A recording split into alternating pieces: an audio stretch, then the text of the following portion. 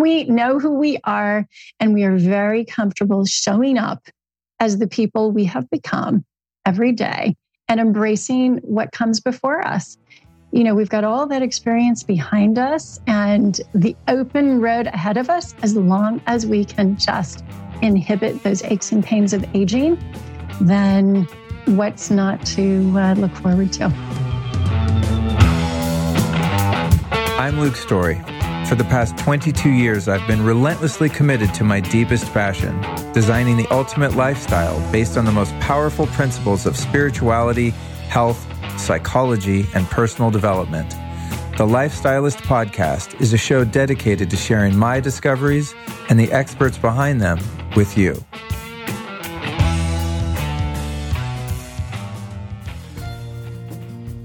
Let's take a pause. I want to share something with you. You know those times that you're so into what you're doing, you can't think about anything else?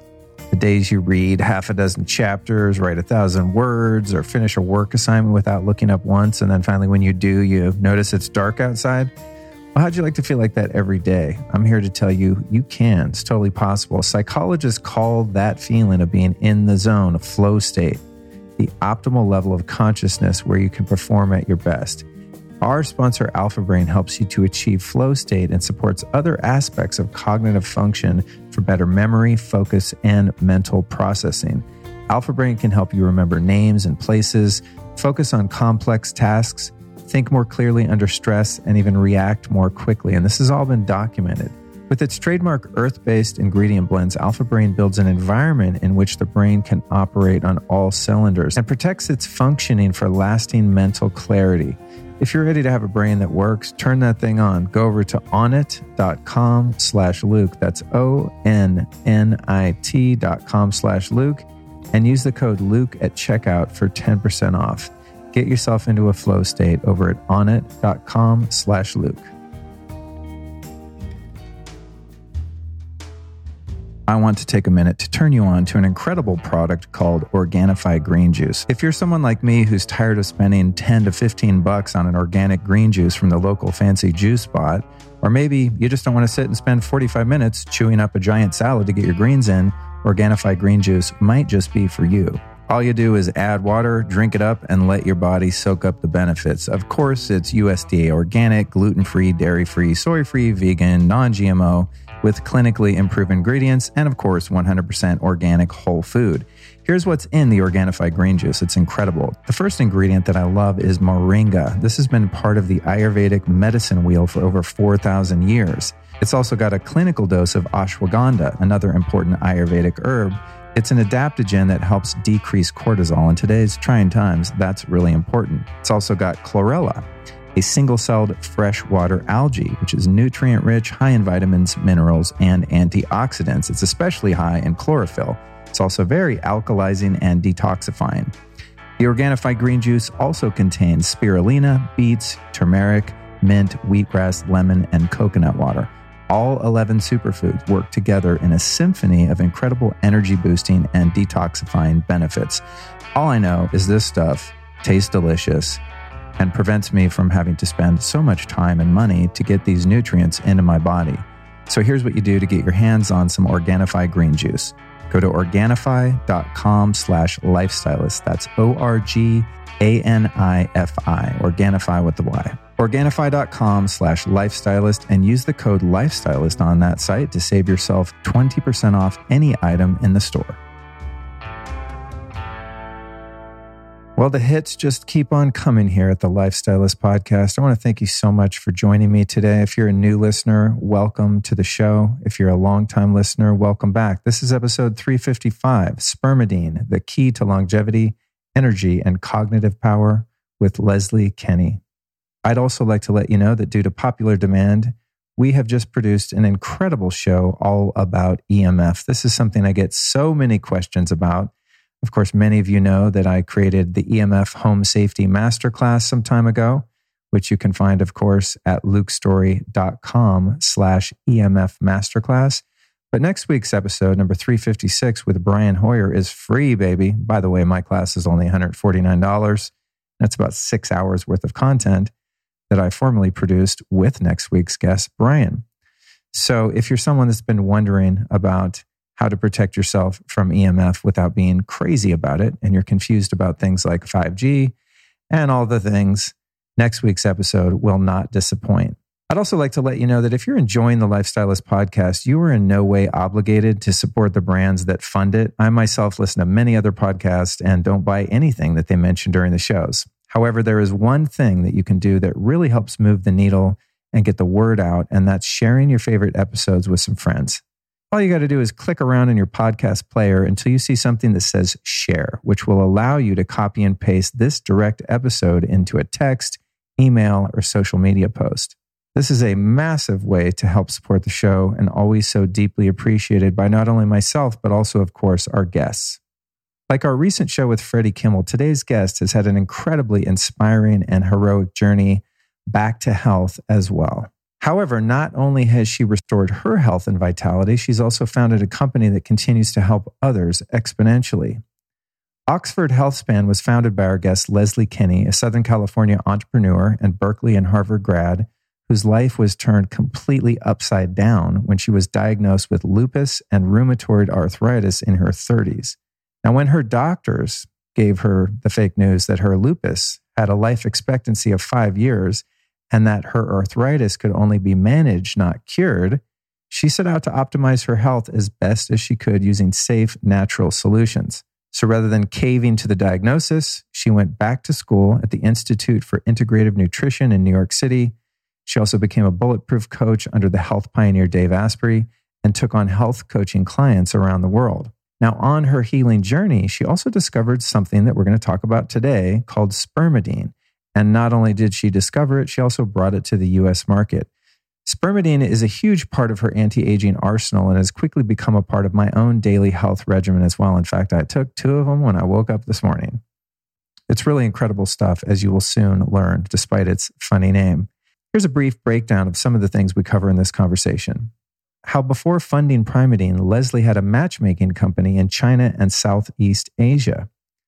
Leslie's pain to purpose story about autoimmune lupus and rheumatoid arthritis and the brutal symptoms of each diagnosis. How she stayed emotionally hopeful during this period of suffering. We also cover some of the most powerful natural interventions she used to heal herself. The importance of autophagy in anti-aging, the issues with fasting for autophagy, and discovering the miracle of Spermidine and how it got its hilarious and off-putting name. Foods like natto that naturally contain Spermidine. The bioavailability of Spermidine versus resveratrol. The most impressive studies on Spermidine. Spermidine for slowing the aging process and its impact on immune function and its cognitive benefits. Gluten intolerance and people who want to use the Spermidine product, which is sourced from wheat germ. We also talk about Leslie's background in Swiss banking and how that led to her becoming an entrepreneur in the health and wellness space, her scientific and clinical advisory boards at Oxford HealthSpan, and finally, the different Spermidine products on the market and what to look for the best results. Leslie is an incredibly inspiring woman and someone I was blessed to interview. Her story is incredible, not only in her personal recovery, but also in having the smarts and courage to launch a successful business. And I'm going to go out on a limb here and guess that by the end of this conversation, it's highly likely you'll want to give this strangely named molecule called Spermidine a try. So Leslie has offered our listeners a nice 15% discount on Spermidine.com/Luke. That's Spermidine.com/Luke. And the discount code there is Luke15. You can also, of course, find the links to everything we talk about in every episode on your podcast app if you simply scroll down to the show notes. All right, that's it. Prepare yourself to be inspired and to learn about one of the most cutting edge and recent discoveries in the world of health with the lovely Leslie Kenney.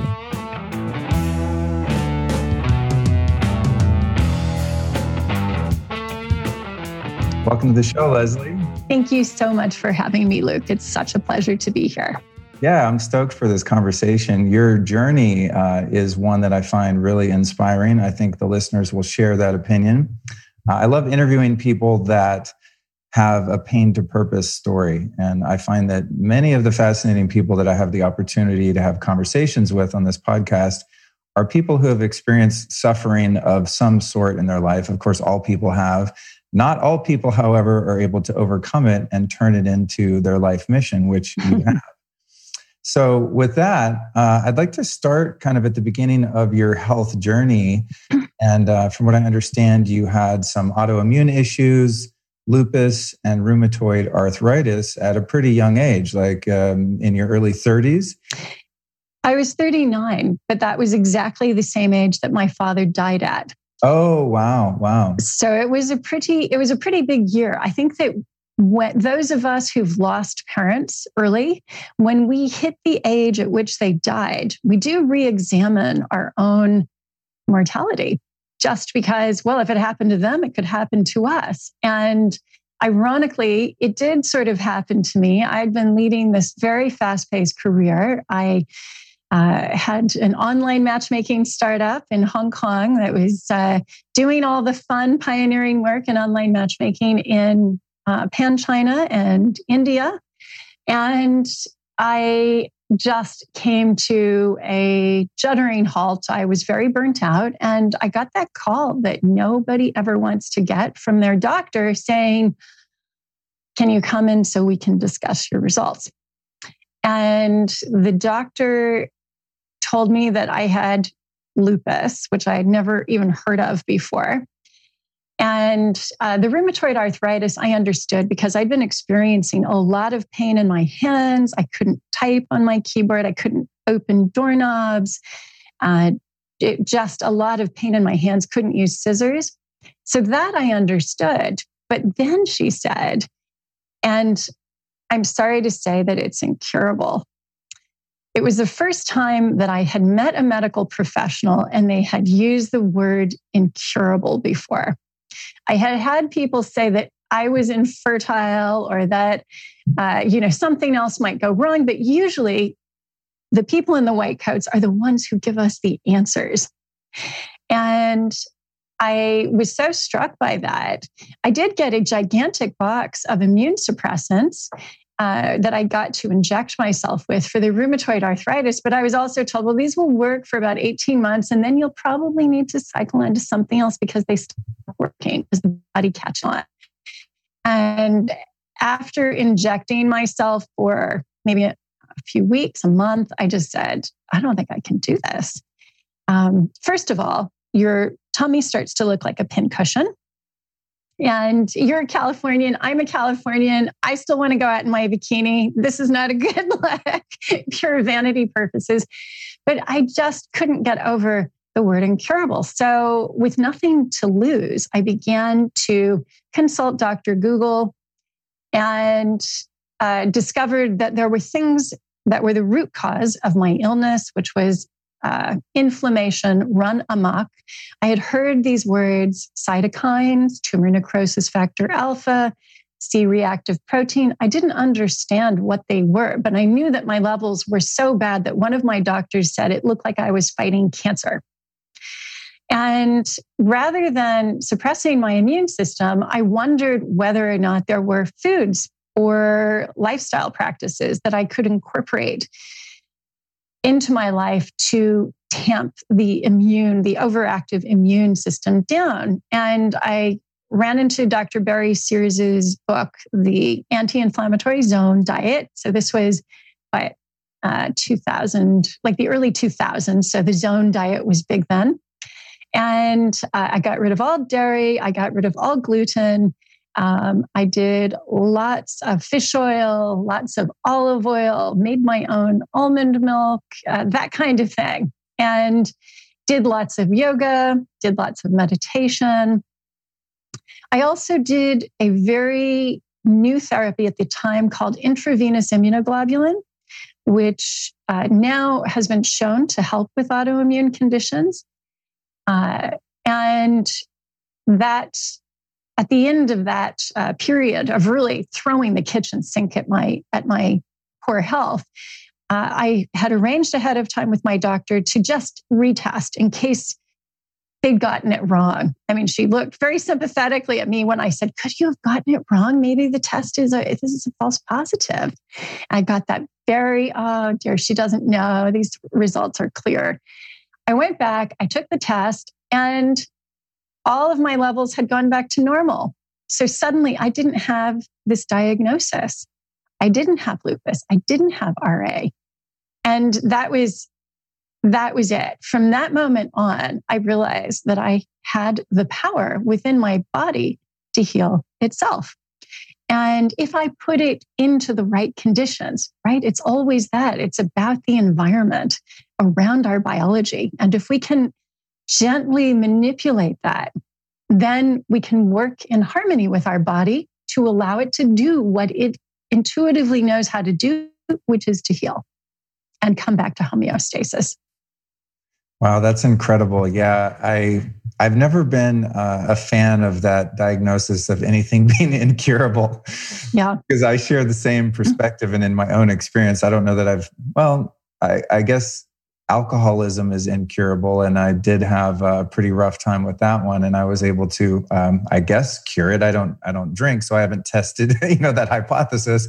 I don't want to tempt fate, as it were, but I think that the medical system is just so deeply enmeshed in scientism, right? That yes, it's only what we can sense through our intellect that's real, and anything outside of that is quackery or woo-woo, right? And I think it's so fascinating, and this is not to fault all doctors. I'm sure there are many Western docs and allopathic docs that are doing great work, and I applaud them for their dedication and their willingness to go into such debt to get their education and all the things that doctors go through, and having to pay the bills when they build a practice and all of the things. But I do find it really discouraging that anytime you go in with symptoms, it's very rare that you're asked, like, well, what are you eating? How are you sleeping? Do you exercise? Do you meditate?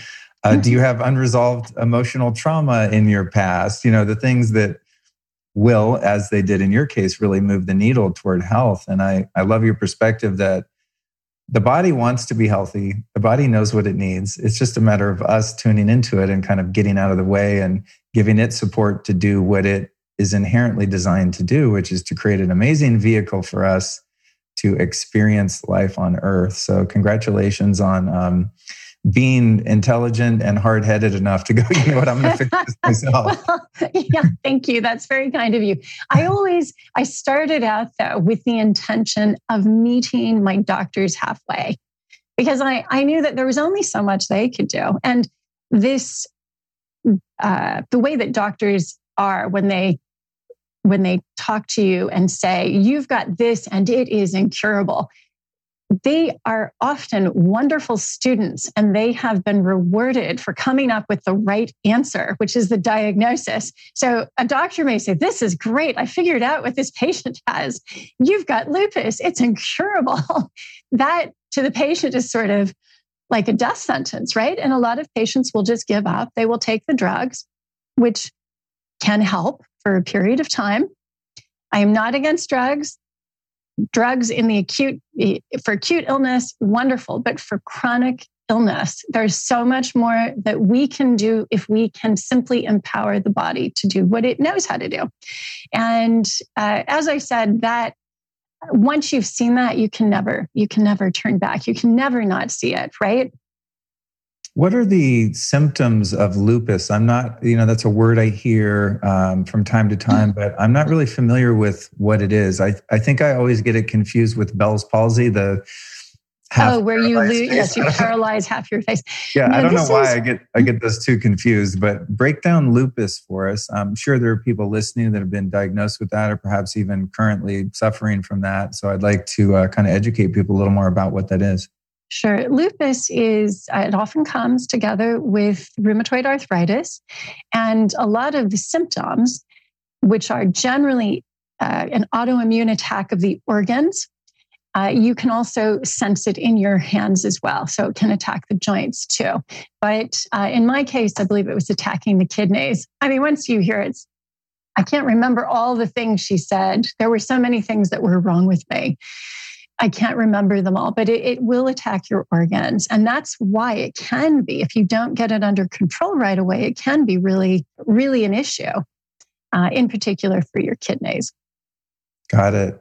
And so how do you think you got there? I mean, were you just eating too much gluten and dairy, and the end result of that was this? I mean, were there other practices in your lifestyle that you think led? Sure. Yeah, I think I was living the work hard, play hard, destroy your body maxim, right? We've all been taught, oh, work hard, play hard. That's how it should be. Actually, the body has a limit. I was not respecting that limit. I was polluting it with junk food. I've got one of the genes. I'm heterozygous for celiac. Eating tons of gluten didn't really sit very well with my body. Unsurprising there. SIBO, right? Get leaky gut, have all sorts of toxins from undigested proteins from your gut leak into your bloodstream. The body naturally will mount an immune attack against that, but there may be other proteins, other organs in the body that have proteins that are similar in look, and the body ends up attacking those. I presume it was probably a mix of that. Also, I'd been on the contraceptive pill for 10 years. That seems to also lead to things like Candida. Candida is not great for small intestinal bacterial overgrowth. And so I think it was the perfect storm. But honestly, this is how a lot of people just live, right? We eat processed food, we work long hours, we lead a sedentary lifestyle. We are under deadline. And instead of actually taking time out to just, drop and put the vagus nerve into parasympathetic mode, we just start to tighten up. And we are living under chronic stress in that sympathetic mode of fight or flight. And, high cortisol is inflammatory, right? Oh, interesting. Yeah, I never thought about that. Yeah, I mean, I feel like I do a lot of self-care. I mean, I meditate a lot. I definitely take breaks. I go do an ice bath in the middle of the day, work out a little bit.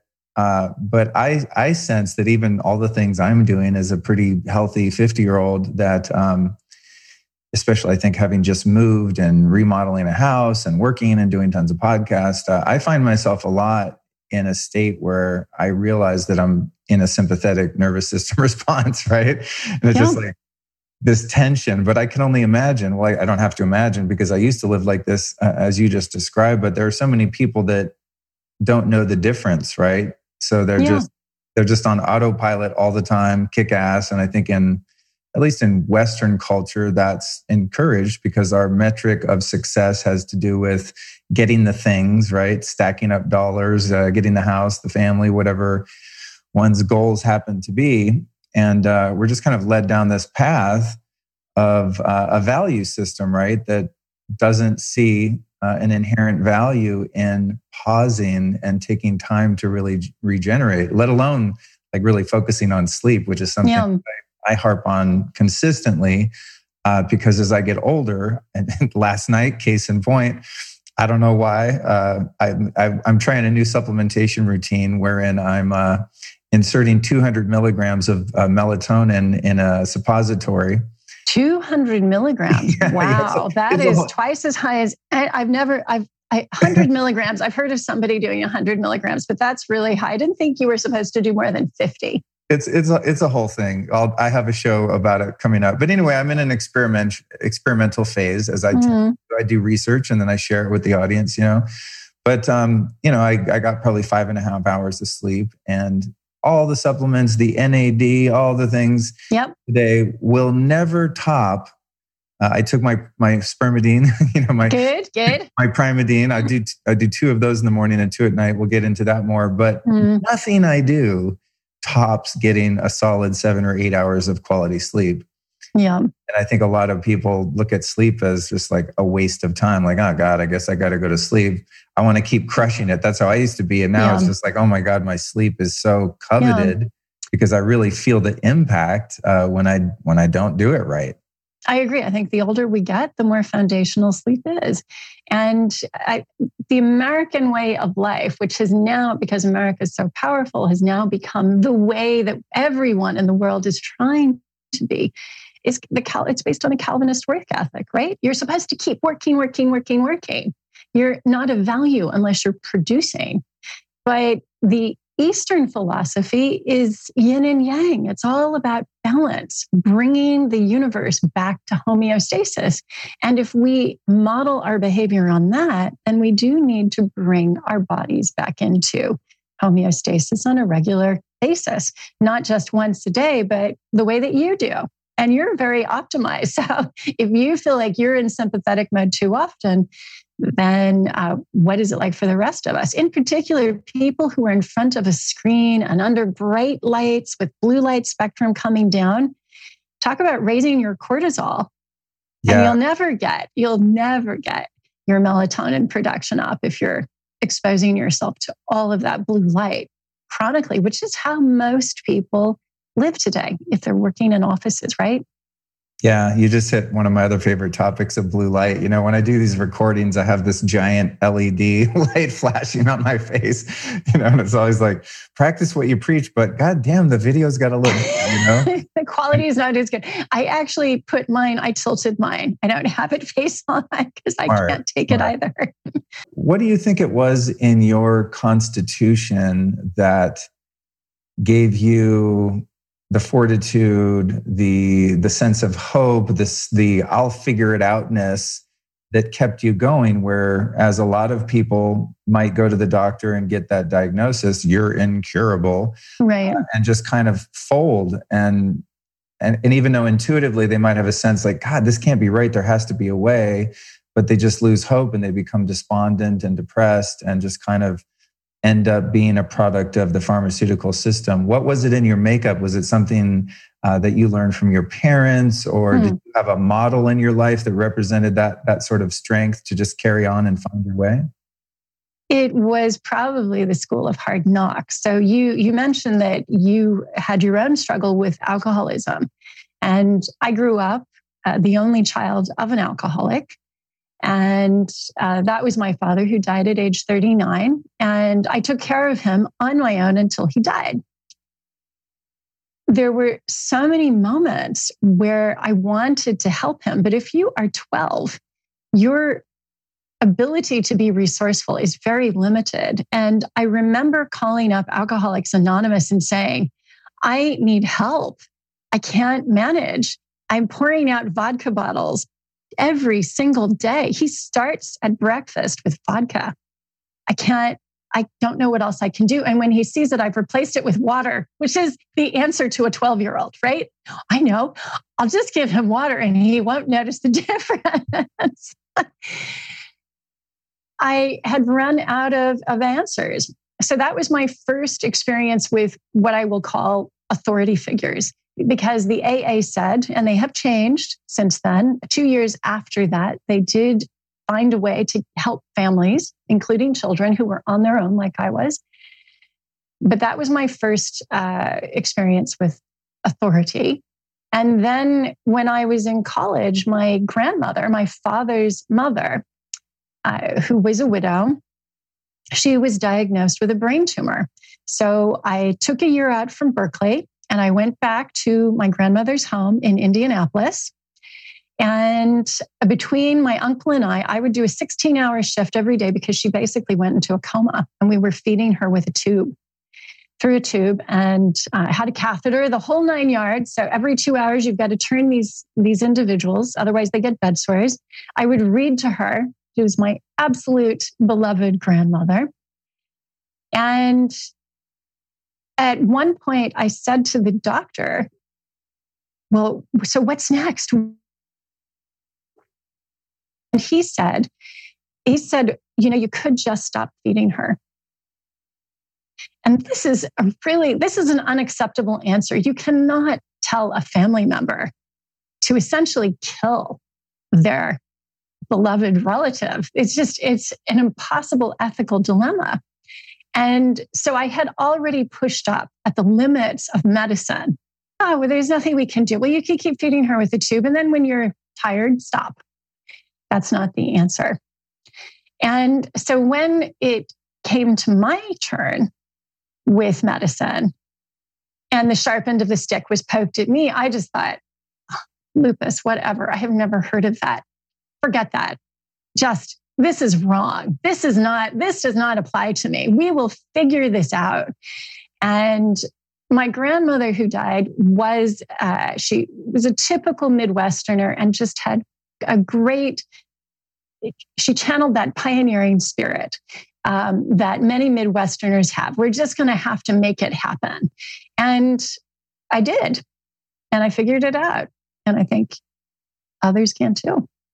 I wonder if the emotional trauma of being a child of an alcoholic and going through what you did with your grandmother, I wonder if that had something to do with the physical manifestations that you experienced. Have you explored that side of healing as a component of helping your body heal itself? I did. I wrote letters to my father because, of course, when they die, it's very seldom with an alcoholic. It is very seldom that you are gathered round and it's perfect and you hear the angels singing and you can say goodbye in the way that you want to. This was not the way that I wanted to say goodbye. There was a lot of unfinished business.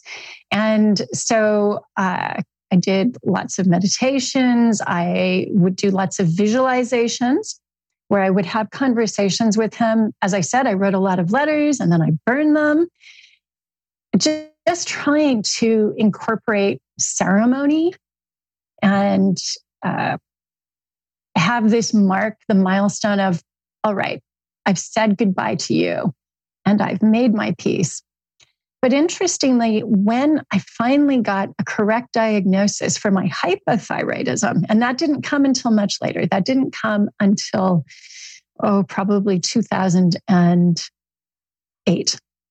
The doctor looked at my cortisol levels, which were nowhere. I couldn't create cortisol. I was so exhausted. And he said, I think that you've had this for a very long time. I've never seen such bad cortisol levels. I don't even know how you're standing.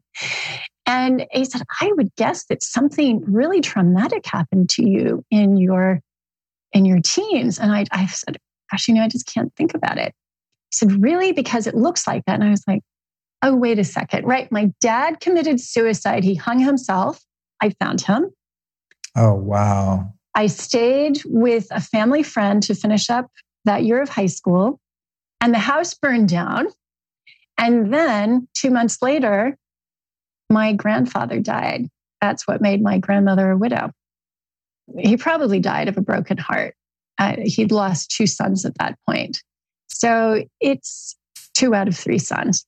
So I'm sure that there was trauma there. But of course, we never stopped to think about it. And at that time, no one said, this child might have a lot of stuff going on in them. Maybe they should talk to someone. It was never suggested, just not done.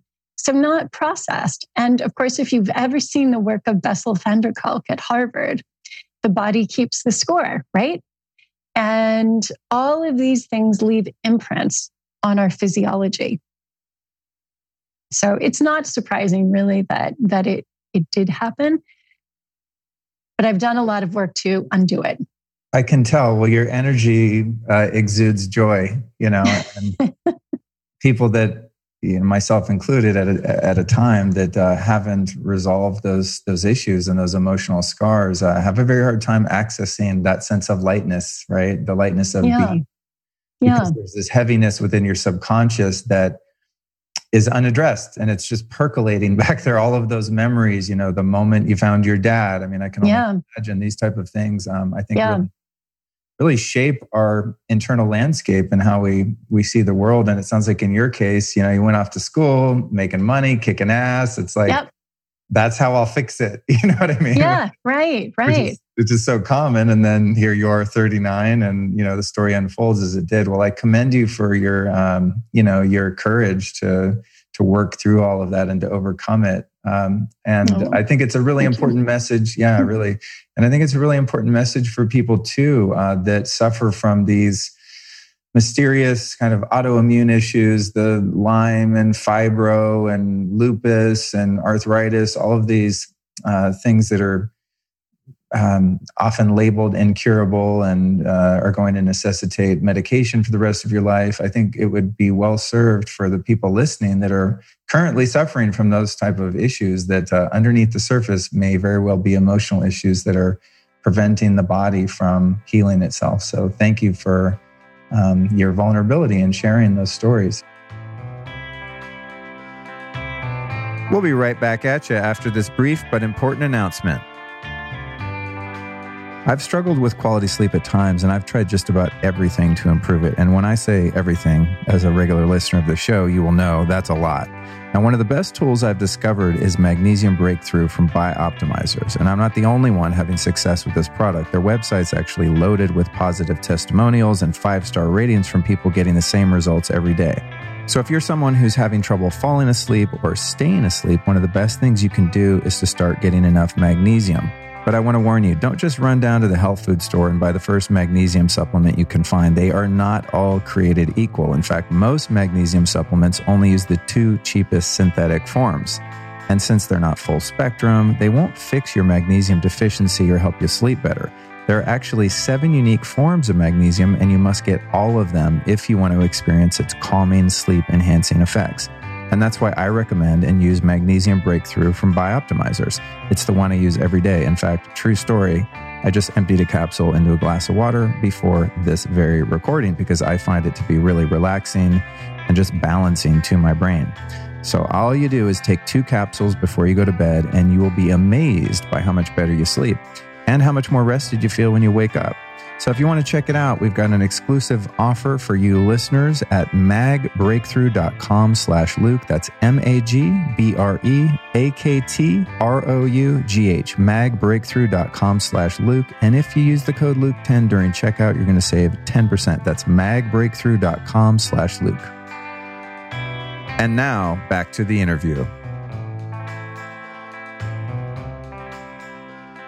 I'd like to kind of get in the weeds a little bit on some of the things that you discovered along the way. Our body's made up of cells, right? And some of those cells, over time, for different reasons, go dormant. And then the body has a system called autophagy, wherein it takes those senescent, so-called zombie cells and gets rid of them and replaces them with new cells that do what they're supposed to do and take form in whatever organ or system in your body needs them. Could you break down autophagy? And then I'd like to go into the direction of the anti-aging and optimization that, can not only get us well, but then help us to really have the vitality that we're all looking for.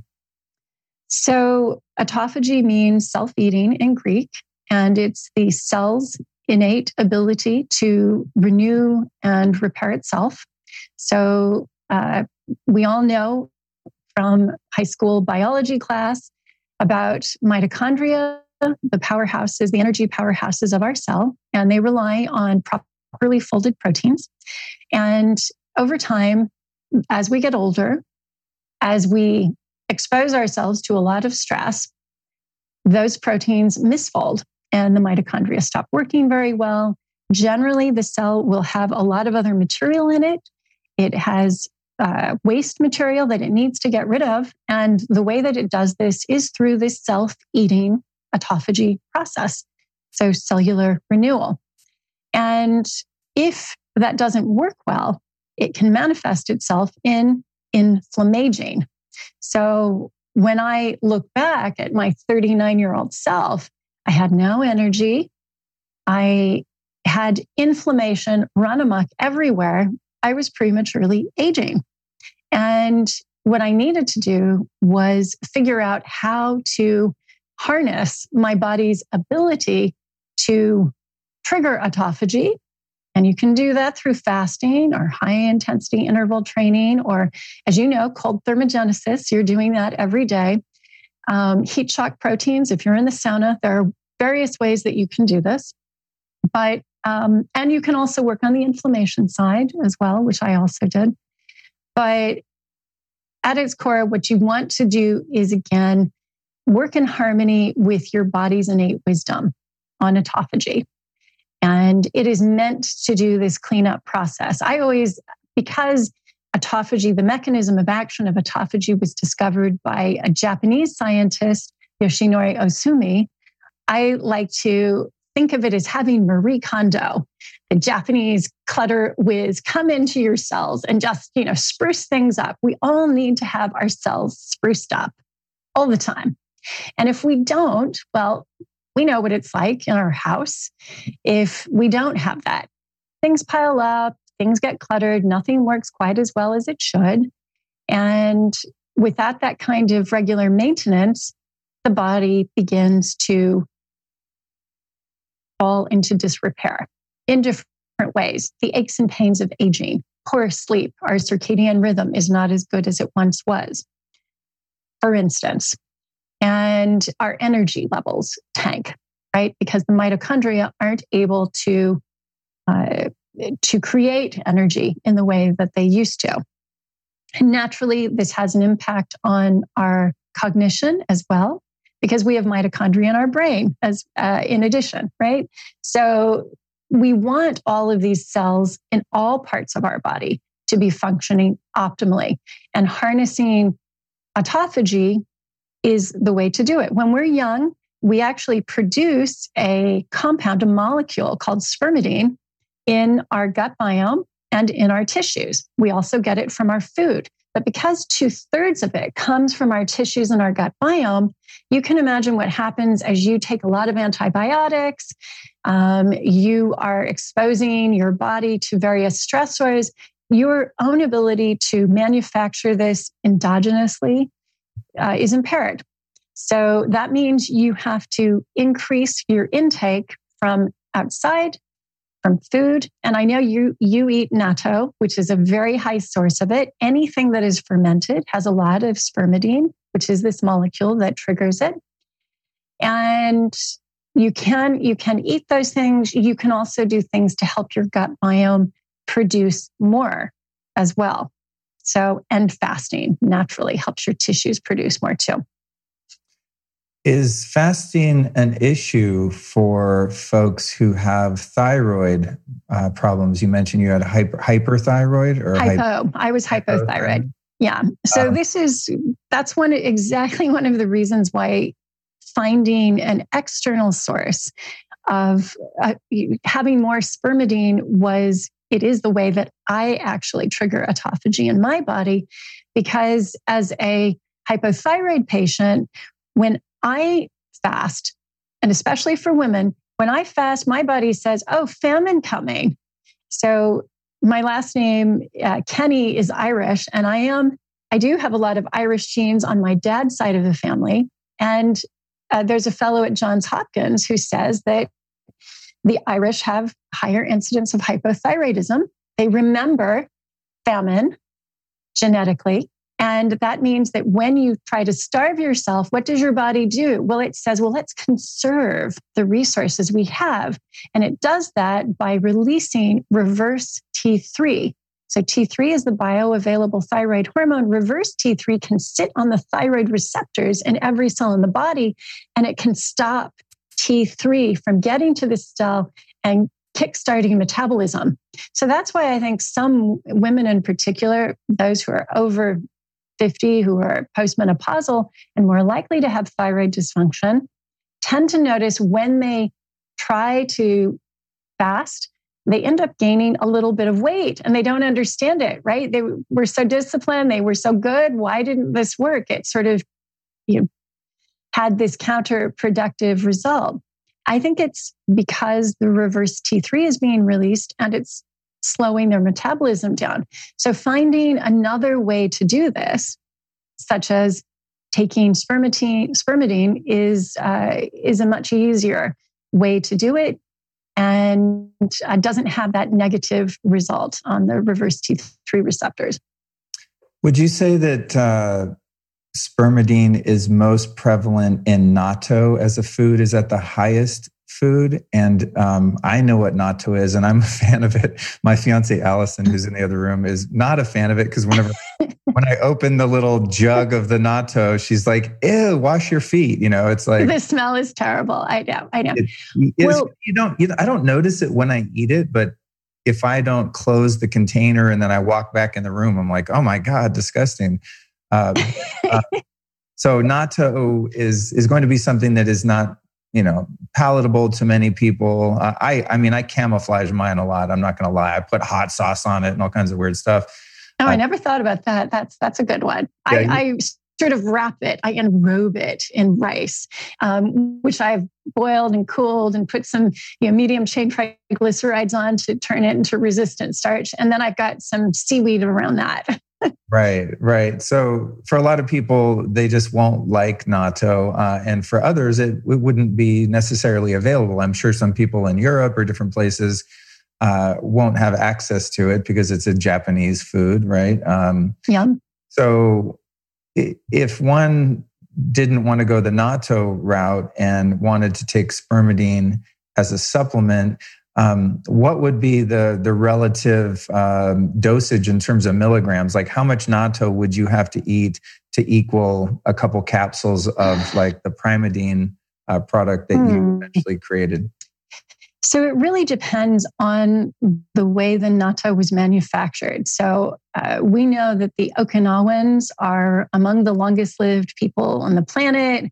They're one of the blue zones. And they actually ferment their natto for a year in these limestone caves.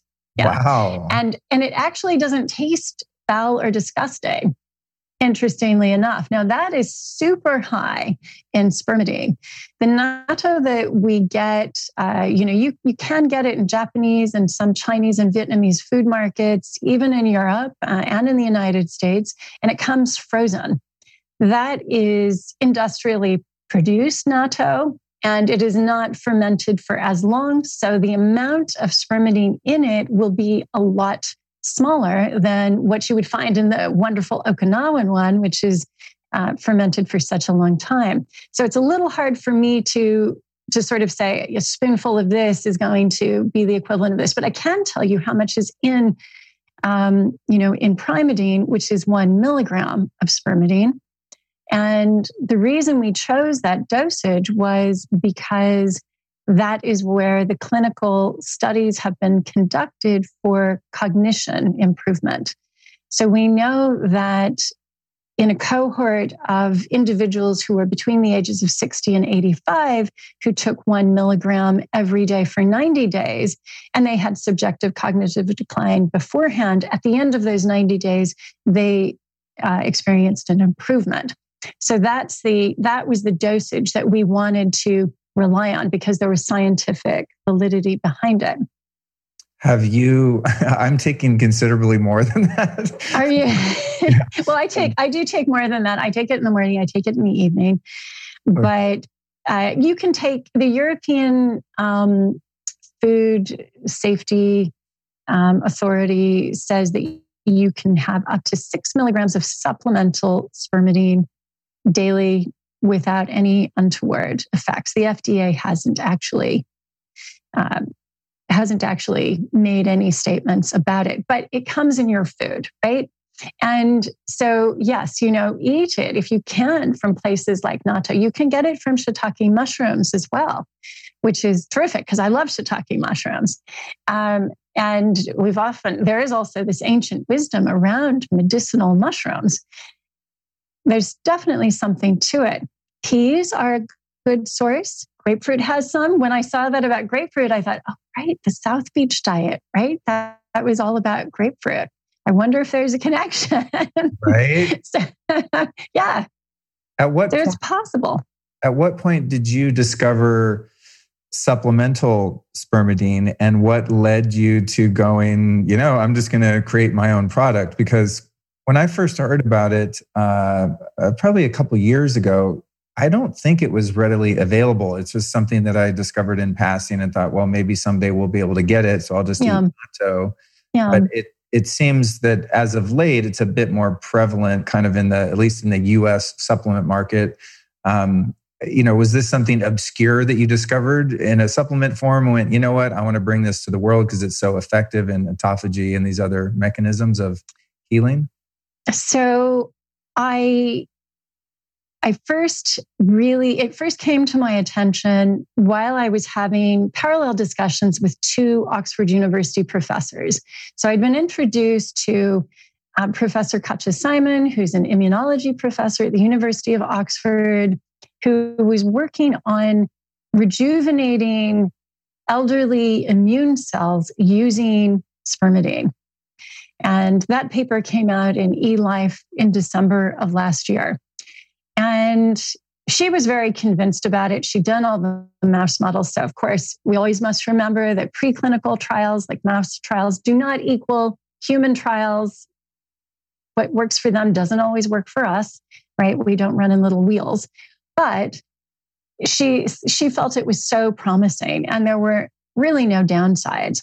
And I was introduced to her, and then at the same time, I was talking to Emeritus Professor of Physiology Dennis Noble here at the University of Oxford, and he's most famous for being a systems biologist, for being the first person to compute how the human heart works in 1964. And he and I were talking about it because he was working on a bit of a mystery. This was a series of scrolls, 31,000-year-old scrolls that he had been introduced to by a former pupil of his, who the current Empress of Japan. So she had been a student at Oxford University, and on an official visit where he had an audience with the Empress and the Emperor, he'd been offered the chance to look at these scrolls. And 3 of the scrolls have to do with longevity, and one of them in particular has to do with longevity and sexual intimacy. And I don't think it will come as a surprise to any of your listeners when I say that sexual intimacy does have something to do with longevity. And yes, it has something to do with spermidine. Okay. The sperm in spermidine that is your clue. So spermidine was given that name when it was first identified as crystals under a microscope, when Antony van Leeuwenhoek basically put his semen on a microscope, on a little glass plate, put it under his microscope and looked. And well, that's what you would do in the 17th century. If you were trying to use this great microscope, you'd be curious, right?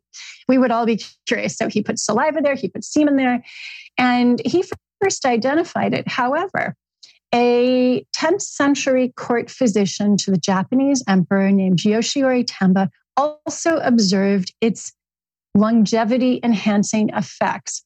And he had brought this wisdom from the Chinese court, where his family had all been court physicians to the Chinese emperor, and they had observed in successive millennia of Chinese emperors that those who practiced seminal retention actually seemed to live longer and healthier.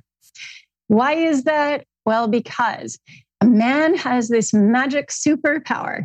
He can actually harness his internal pharmacopoeia by getting aroused, but then not ejaculating. By retaining that semen, it can be resorbed throughout the body. And we think, Dennis and I think, that's how it can actually benefit the cells. It triggers then autophagy systemically. So the average seminal emission is around 15 to 50 milligrams of spermidine. I told you that primidine has only 1. So that puts it into perspective. And that range, of course, that's a very big range, 15 to 50. It does correlate with age. And the ancient Taoist text, and also the text that Yoshiori Tamba put together, say that as men get older, they should practice seminal retention more frequently. And it's obvious. This becomes more of a precious resource when you're older and you need more spermidine. So how are you going to get it? So I've met a lot of men who say, oh, well, then I'll just not have sex. No, actually, you need to be aroused. You need to go through the meditation, the very slow arousal with your partner. You need to synchronize breath and gaze and heartbeat. Then you come to this moment where you are almost in a meditative state and you are able to control the emission. And of course, physically, you can control it either yourself by squeezing the buttocks or by pressing the perineum or having your partner do it. But those who are most practiced actually can do this through breath work. It's fun. I had no idea we're going to go here. This is so fascinating. In my research of Spermidine, of course, I thought, wow, that's a funny name. But I never connected it to the semen retention. And I have interviewed a few men on the show, namely being John Gray, who's a huge proponent of this practice. And whenever I talk to these guys about this, I always liken it to Bigfoot, because it's something that people claim to be real, but I've yet to see it. But there are men who use these Taoist practices and also not only retain it, but have a full orgasm. Yes, and you can have multiple orgasms. They're like little earthquakes, right? Yeah, and like I said, I've heard about it, tried it. I don't know that I know that I haven't put in the time and effort to be able to build that as a practice. Tisk. You of all people, a yoga instructor, you need to be doing this. But I can say, as a guy who's not in my 20s anymore, that I definitely have more energy if I don't have sex very often. And it just kind of happens naturally that I don't do it every day like I did when I was younger. And when I do, it's more meaningful because I know that there's going to be a little bit of an energetic leak there, so to speak. So this is really interesting. So I guess I could just take like half a bottle of every time I have sex, instead of holding it in and learning the Taoist practice, I just take a huge handful of Spermidine pills from Primidine. But that's very interesting. So, okay, let me see where I want to go with this. This is interesting. So, the other thing is, the other fascinating fact that people don't realize about Spermidine is that it's so important to life that mother's breast milk contains Spermidine as well. Now, it has a very beneficial effect on the gastrointestinal tract. It helps actually seal the gut lining, which is very important for babies. So it's not surprising that it's there. Obviously, in breast milk, there are also fructooligosaccharides, which are great. Those are prebiotics, which we can't digest, but which go through to our gut biome to help feed the colonies that the baby has inherited as it goes through the vaginal canal. And we always forget about the prebiotics, right? We're so obsessed with probiotics that we're always putting the probiotics in and then forgetting we have to feed the colonies to keep them going. And that's one of the reasons that we put a prebiotic also in Primidine, because we don't just want to put Spermidine in, you have to also take care of the gut biome, because that's actually a vital resource of Spermidine for both men and women. If you can feed those colonies, the Fuso and Bacteroides colonies that naturally produce it. Wow, for a layperson, you're super smart. I don't know about that. I don't know about that. Are you sure you're not a scientist? And it's interesting. In researching your background, you had the matchmaking service, and then you were involved in Swiss banking. I mean, it seems like you have had a successful career and an entrepreneurial one. So it's fascinating that you've been able to amass and actually retain all of this data. It's really incredible. You mentioned one of the studies around cognitive decline. Yeah. Are there any studies being conducted currently or any others in the past that you could speak to in terms of some of the verifiable benefits even outside of autophagy? There are a lot of clinical trials going on right now. What I would say is watch this space for human trials. There is so much mouse research. It's ridiculous. There's so much research in mice that it's really crazy. We do need more corroborative studies in humans, and they are being conducted on everything from immunity to for instance, there is one on immune function and potentiating vaccines in the elderly that Katja Simon's going to be doing soon. And there are studies on multiple sclerosis. There are a lot of others that are happening, but I want to be very clear that these studies have not yet happened and we cannot draw conclusions from them. Really, though, if we take it back to what you said at the beginning of the podcast was about how you find sleep so foundational, I think one of the really exciting things is that Spermidine appears to reset the elderly circadian rhythm. We know this is true in elderly mice, but we've had a lot of people tell us that after they've taken Spermidine in the evening, that suddenly they're able to sleep through the night, or they notice on their Oura ring that they get 2 hours of deep sleep, that they can go to bed after their deep sleep window. We know that deep sleep happens, it's front loaded, so it's usually between 10 p.m. and 2 a.m. If they go to bed after 2 a.m., they generally don't get it. But if you take the Spermidine, a lot of people say they are getting it. So it is helping with that shift. And the fact that we know Spermidine triggers autophagy is, sleep, resetting the sleep cycle and triggering autophagy are two big ones. But there are also 6 hallmarks of aging that it inhibits. And one of those is telomere length. So that's a study that just came out. There were 2 studies actually on this, one out of the University of Hanover Medical School. And they noticed that it increased the length of telomeres, which is fantastic.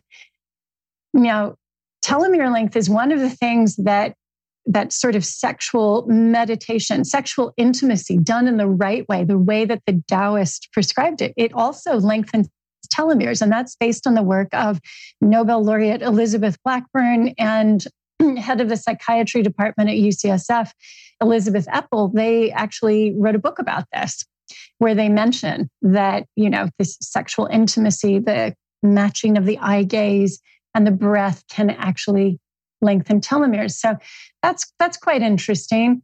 But the other hallmarks of aging, the other 5 hallmarks of aging that this inhibits are things like stem cells, which we know we need, right? We must have functioning stem cells in order to repair the body.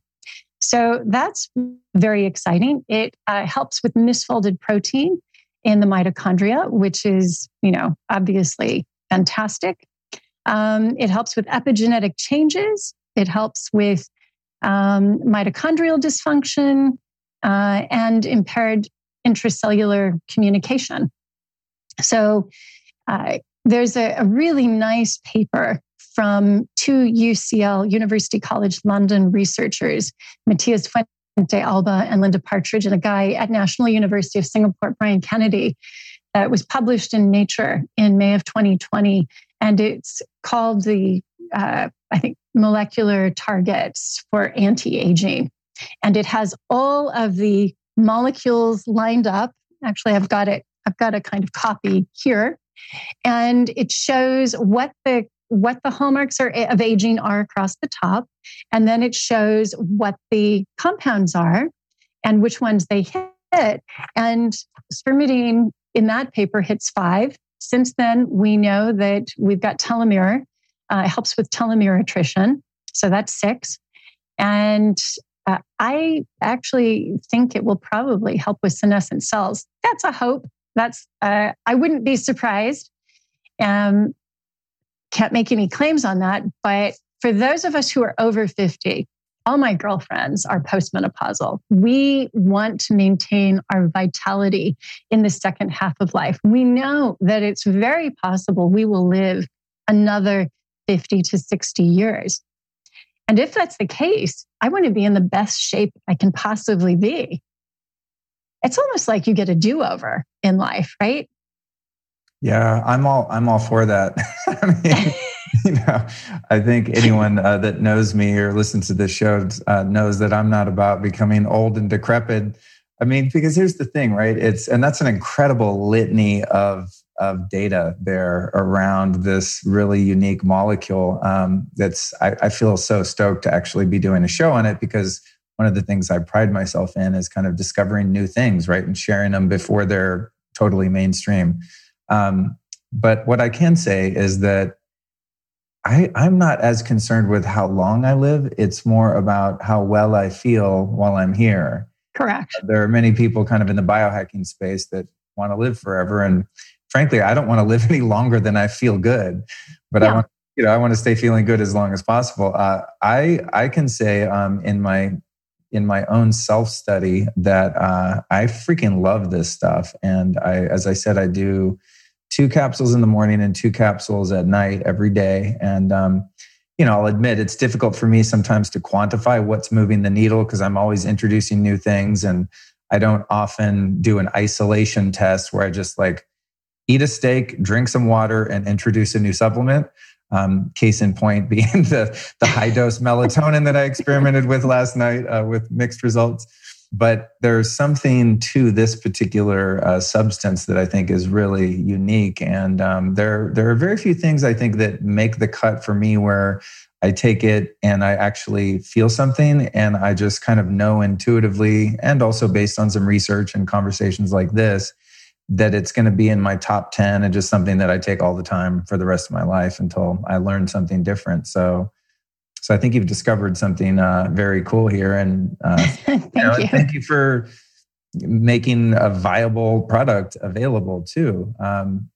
What was the process like of being someone that doesn't have a background in having a supplement company? And you discovered this amazing substance, this spermidine. What was the process like of actually wanting to bring it to market and seeing it to fruition and putting together this incredible scientific advisory board and clinical advisory board? I mean, you have a lot of heavy hitters, some of whom you've named.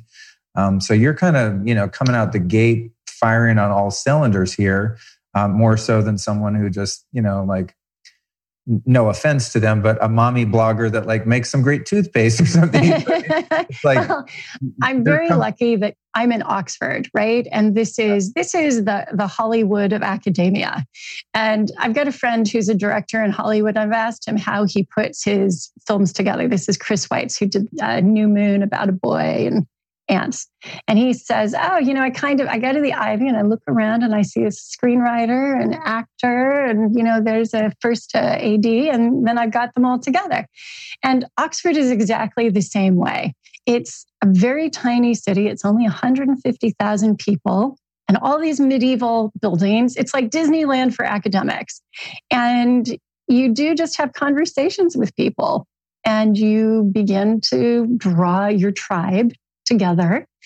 And I noticed that there was a very interesting tribe of people here who did believe in the healing power of food. And by the way, ours is food derived. There are some that are synthetic. I didn't want synthetic because there are some other polyamines, such as spermidine, that you also want in there. They have value in putrescine. So I met some of these other academics and realized that this was a viable group to pull together and make something. Nothing like this has really ever come out of Oxford. And as a matter of fact, it was the great Hans Krebs who learned about the Krebs cycle, mitochondria, who was here at Oxford, who was offered the chance to build a nutrition department at Oxford after the Second World War. And he was head of biochemistry, and he said no. He didn't want that department because it would have to sit in his department. He didn't say why, but I can imagine it was seen as a women's area, right? So if he wanted to, I'm just guessing, he probably wanted to have more luster to this new field of biochemistry. Why would you want nutrition? And his comment was, we know everything we need to know about nutrition. This is in 1948. We now know that's not true. There's so much we don't know. And food has an incredible power.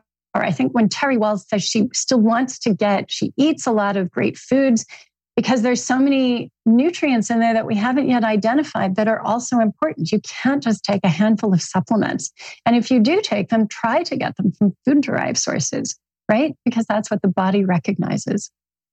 With the Primidine, Spermidine product that you've created, it's derived from wheat germ. Is that correct? That's right. Yes. Yes. And I got it from Japan. When I found that out, I recalled being a kid, and my mom and dad actually were both. I guess there weren't biohackers at this time. They were called hippies. Yeah. I'm from California too. My parents were the same. So we, begrudgingly followed my mom to the health food store instead of Safeway or whatever, and there would be these bins of wheat germ, and my mom would always put wheat germ in these smoothies. I mean, I was eating smoothies when I was 2 probably. And I never liked the smoothie she would make with wheat germ, probably because she put so much. But after having listened to one of your other podcasts, one of the issues with wheat germ is that it's very easily oxidized. That's right. Perhaps that's why That's maybe why you didn't feel so good. You had these rancid omega-6s. So wheat germ it does have high concentrations of spermidine, spermine, and putrescine, which are all important polyamines. Spermine does something else in terms of inhibiting a hallmark of aging. Putrescine actually is a precursor. They just took the absolute worst names, didn't they? Putrescine is the precursor to spermine and spermidine. But it's got these omega-6s, and they're so volatile. They're very delicate and volatile, and they oxidize. And we took the fat out of ours. And I think that is something that I just didn't want that, right? You think about the cell integrity. And if you're having industrial seed oils or you have rancid oils, it happens with nuts too, right? I love raw nuts, but you've got to refrigerate them. And then you want to sprout them for the lectin. So the reason why it's important to not have oxidized oils is because the cell, the outer membrane of the cell loses its integrity. It doesn't become perfectly round. It kind of gets wibbly wobbly on the outside. And so we want the cell to be as healthy as possible. We want that membrane to be healthy. And that's why we took the fat out.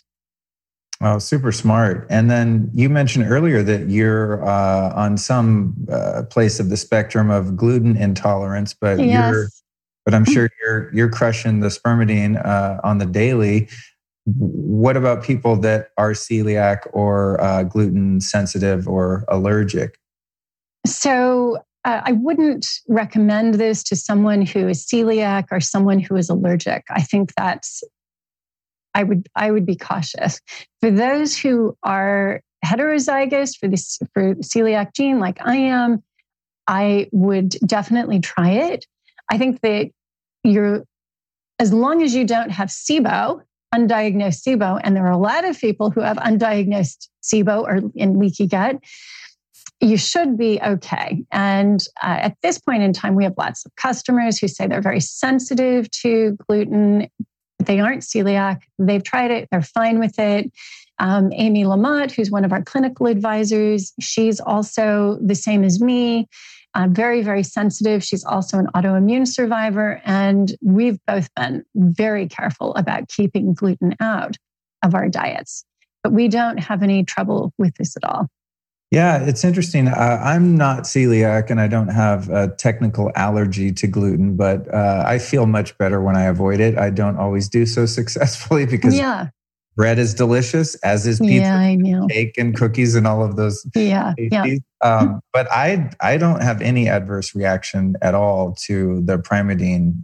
It's a non-issue. Like I notice when I eat gluten, and I'll be honest, I have experimented and taken quite a big handful of the of the Primidine, and not to test the gluten intolerance, but just because I'm tired that day or something, I need extra help, and I haven't noticed anything. So I think that's promising. And I guess if someone did have some of those other greater sensitivities, if they could stomach it, they could crush a bunch of natto or exactly. And we know it has very positive effects on the lining of the gut. That's sort of the irony, right? If you've got leaky gut, then spermidine will be helpful. If you are experiencing any kind of gastric upset, I would start slowly with just one capsule, definitely have it with a meal, and then titrate up slowly until you get to 3 a day. But in a dosage, there's about 1/100th the amount of gluten that you have in the average slice of bread in the United States. Oh, so wow. it's it's the equivalent of a crumb, of a large crumb, right? Right. Okay, cool. Wow. Well, Leslie, thank you so much for sharing your story today, and thank you for your dedication to the cutting edge stuff. As I said, I love having conversations with people when I feel like I'm kind of one of the first people to the party, so to speak. And, I don't know what it is. I guess it's my innate curiosity and passion for feeling good, and like you, having been someone that spent the first half of my life feeling horrible in all the ways. It's fun to discover something new that's viable, and the research that's going on is really exciting too. I'm looking forward to more of that unfolding. I'm not a huge research geek, but I know there is a segment of the population that's a bit more left-brained, and they really want to see the data to prove something. To me, proof is just like, wow, I feel really good. My energy's great, and that's kind of all I need to know. So thank you for giving us so much background on that, and again for your openness and authenticity about your origin story. It's you've been through a lot, and you're now a happy, shiny person who's making a really incredible contribution to the world and bringing something really unique and viable, and something that I don't think is a waste of money. It's the thing. People, God bless them, send me supplements and stuff all the time. I can hardly keep up, and I'm so grateful for that I'm in that position. Because I used to spend literally more than my rent for many, many years on different supplements and technologies and stuff. But oftentimes it's like, I don't know, they're either redundant or just not that meaningful. And maybe they don't harm you, but they aren't something that I'm really committed to or super excited about, frankly. So congratulations on thank you. On doing something really unique in the world. And I'm excited to share it with people. It's very cool. Well, I really appreciate it. I think this is part of a paradigm shift in how we think about the aches and pains of aging. If we can just inhibit aging, slow it down, or even reverse it like I did with my illness at age 39, prematurely aging, then wow, what does our future hold for us? How exciting. We can look forward to the second half of life really as the new prime of life. And it is that great do-over that everybody wants in life. It's true. It's funny. I was thinking about this the other day. I'm going to be 51 this year, and you don't look it. That's good. Well, you're 55, right? I'm 56. Yeah. 56, yeah. I think we're doing pretty well, but more than whatever appears on the outside with wrinkles and gray hair and things like that. I can say year over year that I feel better and better and have more energy. It's crazy. It's like it really is kind of like aging in reverse. That takes a lot of commitment, and I don't do things perfectly. My diet since I moved here to Texas has not been great. There's a lot of tasty barbecue here that's probably full of But the point is, aside from a couple things, like my vision's a little funky. I have like tinnitus and a bit of deafness in the left ear. Like I have a couple signs of aging that annoy me, but in terms of just happiness, well-being, energy, sleep, all of the things, I don't know. I feel like I'm getting better all the time instead of getting worse. So it really... I am too. And I think part of it is, we're comfortable in our skin at this age. What's wonderful is we know we don't want to live somebody else's story. When we're young, the body is strong, but the mind is weak. And we've got parents who say, oh, you should go to med school. You should marry that person. You should do this job. And we listen to all of that, and it's very anxiety inducing, and we're not confident. But by the time, I don't know, all my postmenopausal friends, honestly, we are very happy. we know who we are, and we are very comfortable showing up as the people we have become every day and embracing what comes before us. We've got all that experience behind us and the open road ahead of us, as long as we can just inhibit those aches and pains of aging, then what's not to look forward to? Amen. What a notion of hope to leave our audience with. However, I do have one final question for you, Leslie, and that is, you've taught me a ton today, as I said, wealth of information.